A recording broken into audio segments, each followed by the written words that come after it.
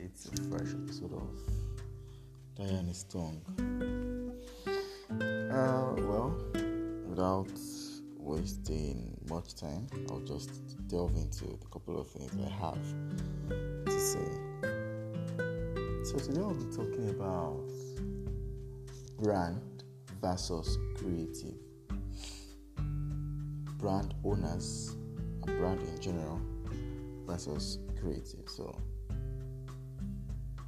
the creative I would just define in a layman tongue is anybody that has a talent or that works outside the 9 to 5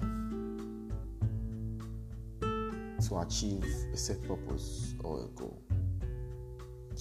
And in other cases, a creative can also even work 9 to 5, in a corporate environment. So a creative can either be a graphics designer, a UI UX developer, a voiceover artist, a photographer, or what have you.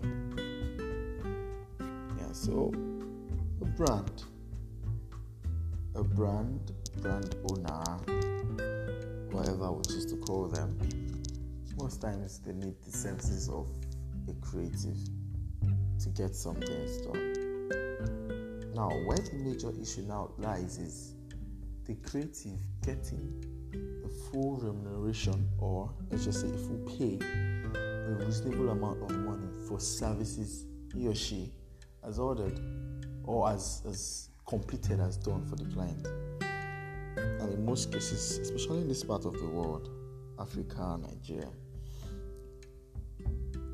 creatives are often treated like a pack of trash.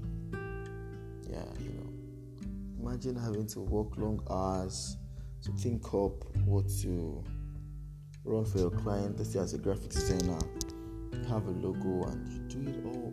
You put your mind, your soul, and your body into it, only for a job to get rubbish.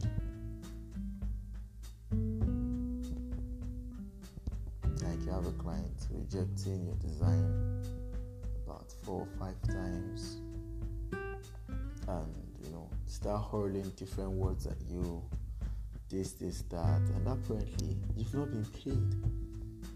So to some reasonable extent, you're tied down to completing the job because you already started. You've exhausted hours trying to come up with something, and you believe, let me just get this done.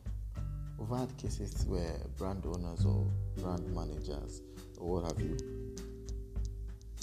end up not even paying you, or they end up paying you half, or they end up paying you very, very late.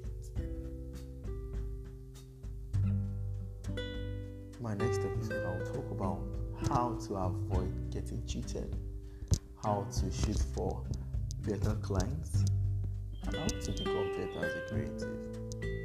Thank you.